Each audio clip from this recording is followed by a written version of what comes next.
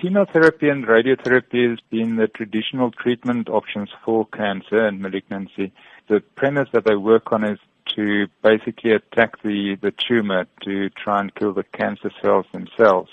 With immunotherapy, we don't target the cancer at all. What we do is we target the immune system in the patient to effectively switch it on and specific parts of the immune system. And that would then activate the immune system in the patient's body itself to attack the cancer cells. So it's actually an indirect treatment of the cancer. We are just stimulating the immune system. And how effective is it? It depends on the type of cancer. So some cancers are more immunogenic.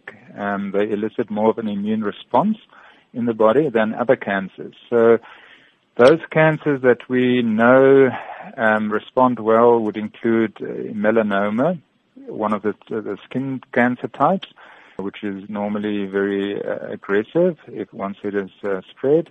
And then also other cancers, some of the lung cancers, bladder cancer, a small group of the breast cancer patients, but the majority wouldn't qualify for immunotherapy.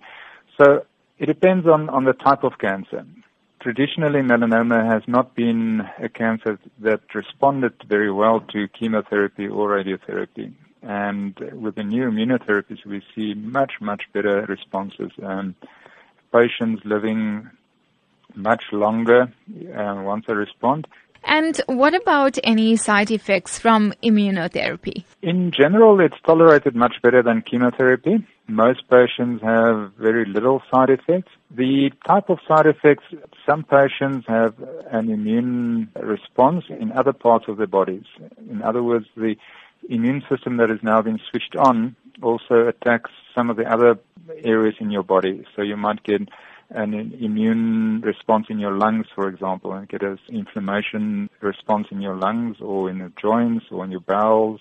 If it happens, it's normally an inflammatory response, which can be treated quite easily, but in general, it's much better tolerated than chemotherapy.